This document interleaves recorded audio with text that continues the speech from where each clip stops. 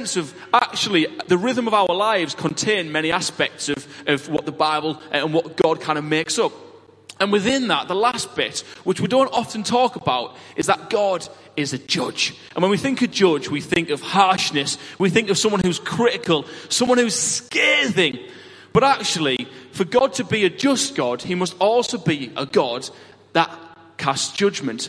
Because God gives a get out clause, as we'll discuss in a bit. But within that, there's got to be a sense of if you don't choose, if you run in the opposite direction, there's also got to be consequences. Is everyone tracking so far? So Acts 17, 27 to 34. I'll read it nice and slowly. And it's this sense of Paul is just kind of scribing, I think, his experiences of God. Now, this is only a few years after Jesus has gone to heaven. So there's many stories about Jesus circulating. Paul's writing this through the lens of he believes Jesus is coming back this afternoon. Whereas we don't, do we? You know, our Sunday dinners are on the boil at the moment, and we're at the pub for lunch or whatever. We've got no expectation of Jesus coming back this afternoon. But actually, he was kind of urging us to kind of press him. And this is what he said. Verse 27. God did this so that they would seek him and perhaps reach out for him and find him. And this is Jesus dying on the cross. Though he's not far from any of us, you or I, for in him we live and move and have our being. As some of you, of your own poets have said, we are all his offspring. Therefore, since we are God's offspring, we should not think about the divine being like gold or silver or stone, an image made by human design and skill. In past, God has overlooked such ignorance, but now he commands all people everywhere to repent. For he has set a day when he will judge the world with justice by the man he has appointed. He has given proof of this guy by raising him from the dead. Jesus. So God raised Jesus up to be our judge, but also to be our defender. You and I have been found wanting, haven't we? Be honest. We've said things, we've done things, we've dodged the end of the tax years, we've crossed people, we've beat people up, we've stole penny sweets from Woolworths. Let's be honest. We've all done things over the years. That it's not a blame game, but actually when we look at our lives, we can see that redemption is not found from within you or I. It's actually found from external. It's okay. And actually to find redemption, we've got to find something outside of ourselves, because you or I can't redeem us. We're sinners. We do things wrong. We're rebellious to God. It's innate. Years ago, when I was just a wee nipper, just a tiny bit shorter than I was now, and it's always been a sore point. And I was raiding my biscuit tin at home. Kids have this fetish with biscuits, don't we, when we're kids? It's like we've got to just eat biscuits all the time. So I crept downstairs and I used to dodge the little flicky light that kind of caught people, the sensor. I was really good, a bit covert. Got to the biscuit tin, got my hand in the biscuit tin. I was like, yes, here comes a beautiful rich tea biscuit. Bonus. And then the door opened. Bum, bum, bum. I was like, oh no, it's the end of the world. What a small worldview I had back then. It was my brother. He was like, what on earth are you doing? And what are you doing those couple of seconds? Those couple of seconds seems like 20 minutes. Ba-bum, ba-bum, ba-bum, ba-bum. Your heart, pulses fast. You're like, oh no, going to be grounded forever. And you're getting a biscuit, aren't you? Yeah, I am. He says, go on. I won't tell Mum. Bonus! Woohoo! You know that feeling, don't you? That feeling, it's almost like someone standing next to you with a big power wash and just going, psh. It's so refreshing, so liberating. You feel amazing. It's ecstasy. And actually, although it's a funny story, when we look at the fact that we've been redeemed by a God, there's that sense of, God covering for you and I. My brother covered for me that day. My mum asked where the biscuits had gone. It wasn't me. My brother covered for me. There's this amazing story I want to share with you. You've probably heard it a million times. If you've been in church for a few years, it's one of the ones we kick about. But it's of Abraham Lincoln, the US president. We've all heard of him, right? The guy with the pointy hat, the guy who hated the slave trade and was just an amazing guy. And he was walking through this busy courtyard and he heard this commotion. You probably heard the story. And literally he said to his bodyguards, look, what's going on? Let's take a peek. And in they went to this warehouse and it was literally rammed like sardines full of people.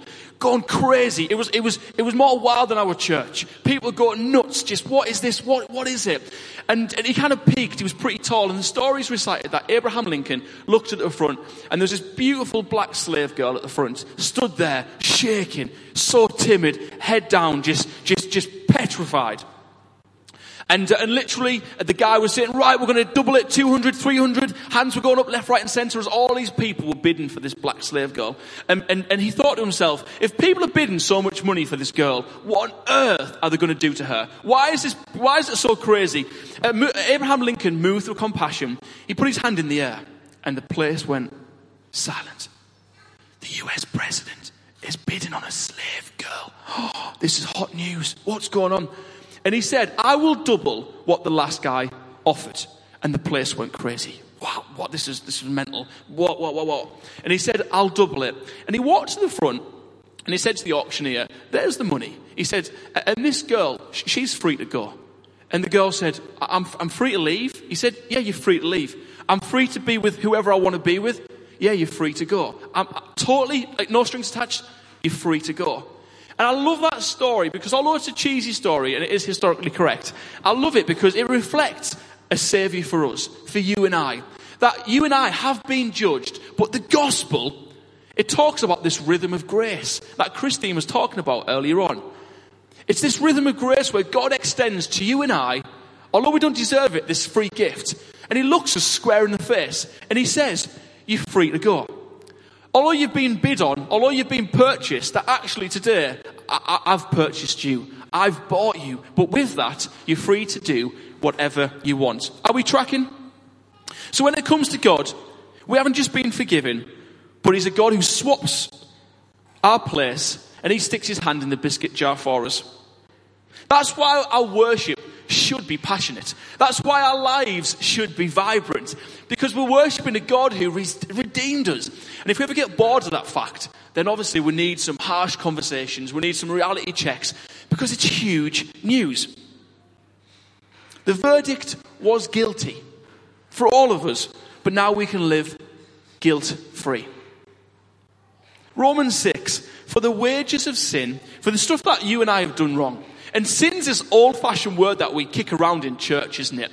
But it's just the rebellious stuff. It's the stuff where we just turn our back on God. God, I can do my own life my way. I don't need a God in my life. I'm perfectly okay, thank you very much. God, I can handle my finances myself. I don't need you. I've got enough coming in. I can make ends meet. I can splash out. God, I don't need you in that area of my life. Well, it's turning our back on sin. And we've been designed and made by a creator to live in relationship with him.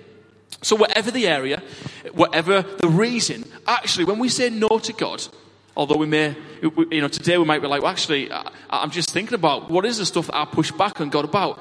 God calls it, and the Bible calls it, sin. And the Bible says, for the wages of sin is death. It's death. But the gift of God is eternal life in Jesus Christ our Lord. What a reason to celebrate. And the gospel, it sets a rhythm for humanity. When we do the gospel and we live out the gospel in the right way, the grace of God, we begin to have a healthier heart, a healthier thinking, a spiritual health. And we begin to see positive things flow into our lives. But there's a tension. This idea of this grace-filled, romantic view of God. And sometimes when we sing worship songs, it sounds like you're singing a song to your loved one, doesn't it, really? There's very intimate words. This sense of, God being very wishy-washy and very gooey and romantic and whatever we want to do, he's going to roll with. And then you've got these guys who camp the other side and they say, no, God is this judge. He's harsh. He's critical. He hates you. He despises you. And he's going to get you one day with a lightning rod. We've all had the conversations, haven't we? Or perhaps your friends know you go to church. Oh, yeah, God, the religious types who believe God wants to beat them up. And there's this real tension. I think both are wrong. I think there's a medium ground. When we read the Bible, it talks about a God who cannot abide the stuff that we do wrong, but also sacrifices himself to have a relationship with him. This sense of, I believe, wanting to move past and forward, past and from the things that we've done wrong. So our heart's response should be, although I know I've messed up, although this week I can probably count 40 things where I just knew it wasn't right, and I just feel a bit disconnected from God, I believe God's heart in that, very simply, And you can wrap it up in loads of theological words and systematic this and whatever and the Greek that. But ultimately I believe it's about your heart and my heart saying, God, I want to be more like you. I know I haven't got this together. I want to move away from the stuff that I am because I know it's not good. More towards you, a God who loves me. And I think that's it. It's the heart's response. So the gospel tells us grace, which is undeserved as a free gift, covers everything we've ever done and will do. Is that a good thought today? Someone give me a yes or a no if you disagree. Grace is free, but godliness is to be pursued. Grace is free, but godliness is to be pursued. So yeah, we can have a free gift from God. We can live our lives and do what we want, part A. But actually, to live a life of godliness, it takes choice, doesn't it? It takes sacrifice. It takes commitment and dedication, which often we might struggle to do. So, 3 things quickly. It's your choice to say you are sorry. It's your choice. So God, I know I've messed up. Today I just want to say, God, actually it's been a while. I haven't got this together. God, I need you in my life. And I believe that's why God sent Jesus, so that you and I could have those conversations. It's really important. Number 2, it's your choice to worship. And when I talk about worship, I don't mean being dragged to church on a Sunday and singing 10 songs in the right key and clapping your hands at the right time. Worship's every part of our lives, isn't it? So that is our relationships. It's driving to work. Perhaps it's your quiet time before bed. Perhaps it's gathering with someone and saying, actually, let's be accountable. Worship is our finances. It is our singing as well. Worship is every part of our lives. So it's saying, God, actually, every part of my life this week, every part. And if I say no to this, then God challenge me. I want to give to you. I want you to lead in. And then thirdly, it's your choice how you allow this grace to influence the rest of your life. Years ago, my mum said to me, there's this guy and he walks to church and he looks miserable every single time he goes to church. I don't get it. He's giving a bad example for what Christianity is about. And I never really got it. I've been thinking about that. But isn't it true that if we're living a grace-filled life, then we should act like it. We should celebrate that and allow that to influence every part of our lives. So grace speaks joy to situations where perhaps we feel a bit dead in. Grace from God and what he's done for us, it allows us to have a hope for the future, doesn't it? So God, I believe you can do amazing things. And perhaps you sat here today. And for you, the hope of a future would be to find the right person, the Mr. or Mrs. We've got to believe that God would have someone for you. Come on. It almost gives life to a situation where you might think is hopeless.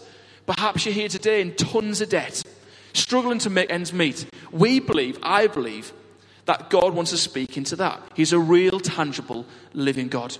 God, today, we invite you into that. Perhaps you're here today. Your expectation of what church is going to be for the next 3 months is a couple of songs, a dodgy word from a bald guy, and I'm going to go home.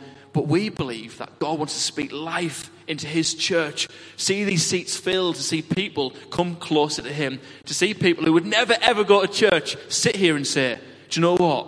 I was blown away. I can't explain what God was doing, but I want to tune in.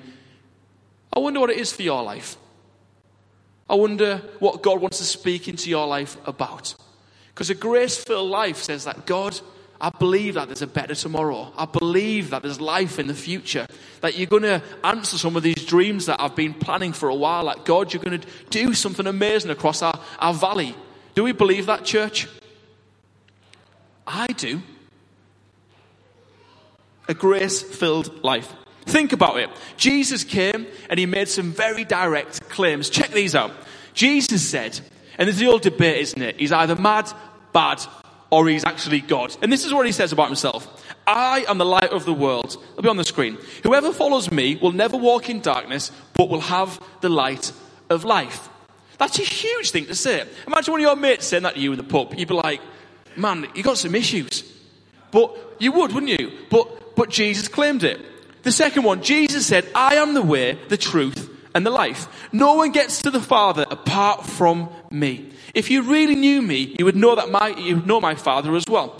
From now on, you do know him, because you're looking at him. Another direct claim of, I am God. Come through me. I love it. And then he says, but I want you to know that the Son of Man has the authority on earth to forgive sins. Mark 2:10. I have the authority to forgive sins. So God has ultimately judged us, but then he built a bridge. He knew that we couldn't redeem ourselves, so he sent himself to rescue us and unite us. What I love about our faith is that God pursues us. Think about it. Every other world religion and every cause and theology is about man building a bridge and stepping stones to a God. If I just do enough right things, if I give enough to charity, if I'm a good person, ... maybe I'll get into God and maybe he'll welcome me in. Or perhaps if I sit and meditate for long enough, I'll have wholeness and I will have eternal life. It's that sense of achieving, that sense of us having to be like God. What I love about our faith, and Jesus says it, is that he comes and pursues us. It's just amazing, isn't it? Am I amazed on my own this morning, church? I think I am. I'm amazed. Come on. Let's get excited by it. That's amazing. No one else has that. They're all chasing the God, and if they do things, and I won't say things that's controversial, but you know what, you fill in the blanks. If they do certain things, they get certain rewards. It's nuts. But God says, no, I'm going to run to you. I'm going to come to you. And Jesus said those three things that just fulfilled the promises. So his judgment should motivate us, because God does judge us still. He still challenges us and still says, no, get it right. I've given you a way out. So three quick things again. His judgment motivates us to do three quick things. The first one, to get right, to acknowledge his free gift. And perhaps some of us today are being dragged to church, promised free biscuits and great coffee and a good sing-along. And actually, we've never, got right with God. Perhaps today is that opportunity for you to say, God, I want to get right with you. I want to invite you into the entirety of my life. I know I haven't got it together. I'm here today fumbling about, trying to get it all together. But actually, God, I realize through your grace that you're the way. You're the truth and you're the life. Number 2, take steps to make him our priority. And this is about a relationship. And often when Paul writes this stuff, he talks about adoption. He talks about us being grafted into a family of God. So how God looks at you and he says, you got my surname. You look just like me. Come on in. Be a part of my family. And that's really what it's about. It's about God grafting us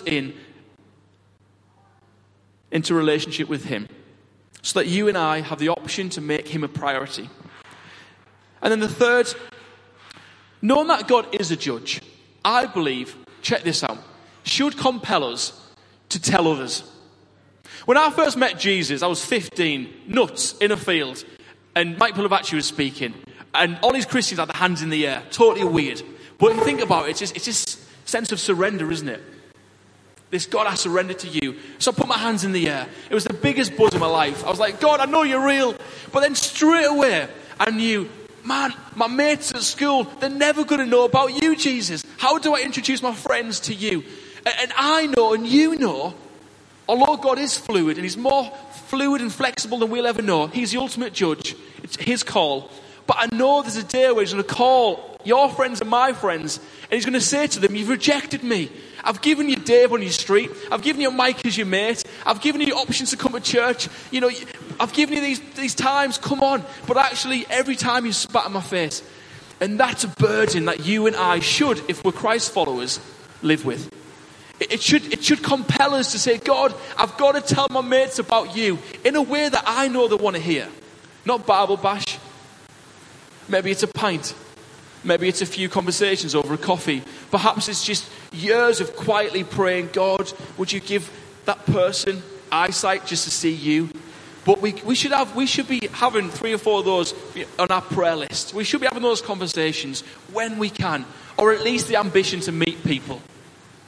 God, would you compel me to tell others? Because I know one day, the Bible tells me, every knee will bow, every knee, billions of knees.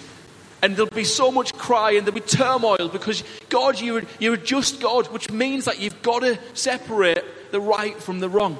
So you'll separate those guys who pursued you and prioritized you But ultimately, God, there'll be people who put two fingers up at you, and you can't accept them. You want to, you've reached out to them. But so God, would you use your people and your church to bring a bit of heaven on earth? It should motivate us. When you go to the doctors, and I'm coming into land now, when you go to the doctors, he'll do a couple of things, won't he? He or she. They will take your blood pressure. They will probably look in your ear or open your eyes, or they'll take some vitals. And I believe when we look at having a grace-filled life, there's some real vitals that we should be looking at. Some real vitals. And the Bible tells us, it says that your life and my life, if our lives are grace-filled and we choose to live a grace-filled life, should be marked by a few things. You might want to make notes, but it's in the Bible, you know it. It talks about the fruit of the Spirit. And it says it's love, it's joy, it's peace, kindness, goodness, forbearance, faithfulness, gentleness, and we know the last one, self-control. And it's almost like God gives us these vital signs just to check how we're doing. How is your life and my life in a non-judgmental way measuring up when it comes to just loving other people, to having joy in our lives? Perhaps we're just not feeling joy today. But actually, when we worship God and when we say, God, I put you high, I proclaim you in my life, God's presence, He sweeps across every part of our lives, and He brings joy. He brings a freedom, the Bible says. What about kindness? When's the last time we were just blatantly all out kind to someone? So kind. You've probably seen the thing on Facebook where the church tipped the pizza guy like £800 or something like that. Amazing. And the pizza guy got on his phone and was like, woohoo! Like waving his money about. And just blessed by a local church. Amazing kindness. The sense of what are our vitals today? Gentleness, faithfulness, self-control. God, when I spend more time with you, those things aren't a religious thing, but they just seem to flow. So as we worship, I want us to be thinking about that stuff. And ultimately, I believe God is available, as we all know. What is that sound? That's terrible, isn't it? Maybe it's the Lord speaking. Maybe we should pause for a few moments. That's terrible. He's available to us today. Let's give Mike a round of applause.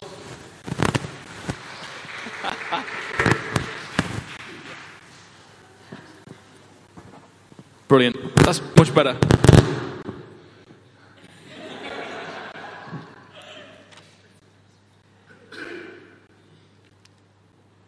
So, as a disciple, we're marked by forgiveness. But we must also forgive. And when I was praying about this sense of rhythm, as we close the series today on rhythm, I believe God just lumped this huge challenge on you and I. I'm going to just throw it out there and we'll see if it explodes. But we've been forgiven, which is amazing. But also Jesus talked a lot about forgiveness, and he commanded us to forgive others. And it says in Matthew 6:14, Jesus says, in prayer, there is a connection between what God does and what you do. You can't get forgiveness from God, for instance, without also forgiving others. If you refuse to do your part, you cut yourself off from God. God, that's heavy. So we have a responsibility to forgive others, to allow the flow of God to flow into us, but also to be extended. Yeah, but Elijah, you don't know what that person did to me. It's easy for you to say that, Elijah. And I'm just saying, it's what the Bible says. And I believe God wants to really help us with it. Because actually, we're probably stopping, a lot of what God wants to do by just holding on to things. God, I'm not forgiving someone. Years ago, I got into the barney with a friend. And weird, isn't it, when you're young, how things escalate. It's just petty. But we didn't talk for a bit. He was wrong. It was all him. It was nothing to do with me. And I went to this conference once. And this guy came across. He said, can I pray for you? I said, yeah, of course you can.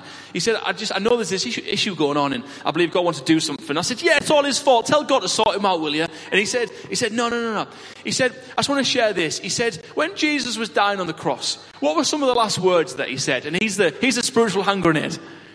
He said, Jesus, He said, Father, and that's what Jesus said, Father, I pray you forgive them because they don't know what they're doing. Would you forgive them because they don't know what they're doing? And it just hit me like a sledgehammer on the face. That people don't know how to cross you sometimes. We hold these grudges in our mind, don't we? We allow things to fester and build up and grow and become something else until you become an ugly monster. And it's like, no, it's their fault. But actually, Jesus says, for spiritual health, to live a grace-filled life, you also need to extend this stuff to other people. But you don't know what they've done. But Jesus does. So you've been forgiven so that you can forgive freely. So I wondered today, as we close this series, as we look at the fact that God is a judge, but also He's a great redeemer if we choose. That the last thing we do today is just look at, actually, God, I accept, and that's what it means to become a Christian. I accept that I've been forgiven. Thank you for that. A free gift. It's grace. But in that, I also extend. Let that flow through me, and I forgive others. I just forgive them. I'll let that person in my mind right now, I'll let them go. I know there's emotion to that, and I'm going to forgive them each day or whenever I think about it. But this is really, really important, church. This is spiritual stuff. This is it's deep. So I wonder, who's crossed us? Who's ripped us up? Who tore our heart out once? Perhaps it was an old girlfriend who kissed a mate in high school or something, and you'd never really let it go. But more seriously, perhaps it's some really deep-rooted stuff. And God, I've been living with it. And the Bible says that it does, and Jesus said that it gets in the way of you and God. And Jesus wants to deal with it because He came so that there'll be no barrier between you and God. So God, as we close this series of Rhythm, we thank you that you're a God who never changes.